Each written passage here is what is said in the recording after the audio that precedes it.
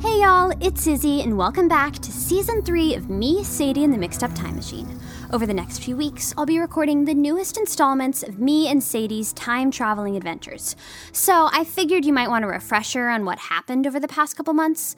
And it's hard to do a recap episode without minorly spoiling the last 2 seasons, which isn't the end of the world, but please just don't say I didn't warn you.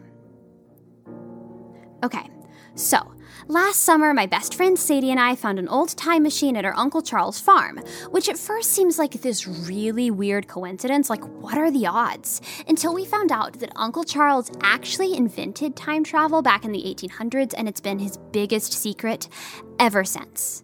After a little mishap in ancient Rome, Sadie and I started taking time travel lessons from Uncle Charles and Aunt Maria. Well, they're not my aunt and uncle, they're Sadie's aunt and uncle, but the main point is I can drive a time tractor now. And yes, Uncle Charles disguised his ultra-powerful time machine as an old-timey tractor. It's kind of like an interdimensional Trojan horse. Ooh, that reminds me. I really need to ask Sadie when we're going to Troy. Best of all, to date, we've only accidentally created one parallel universe, at least that we know of, so I'd say we're doing pretty good so far.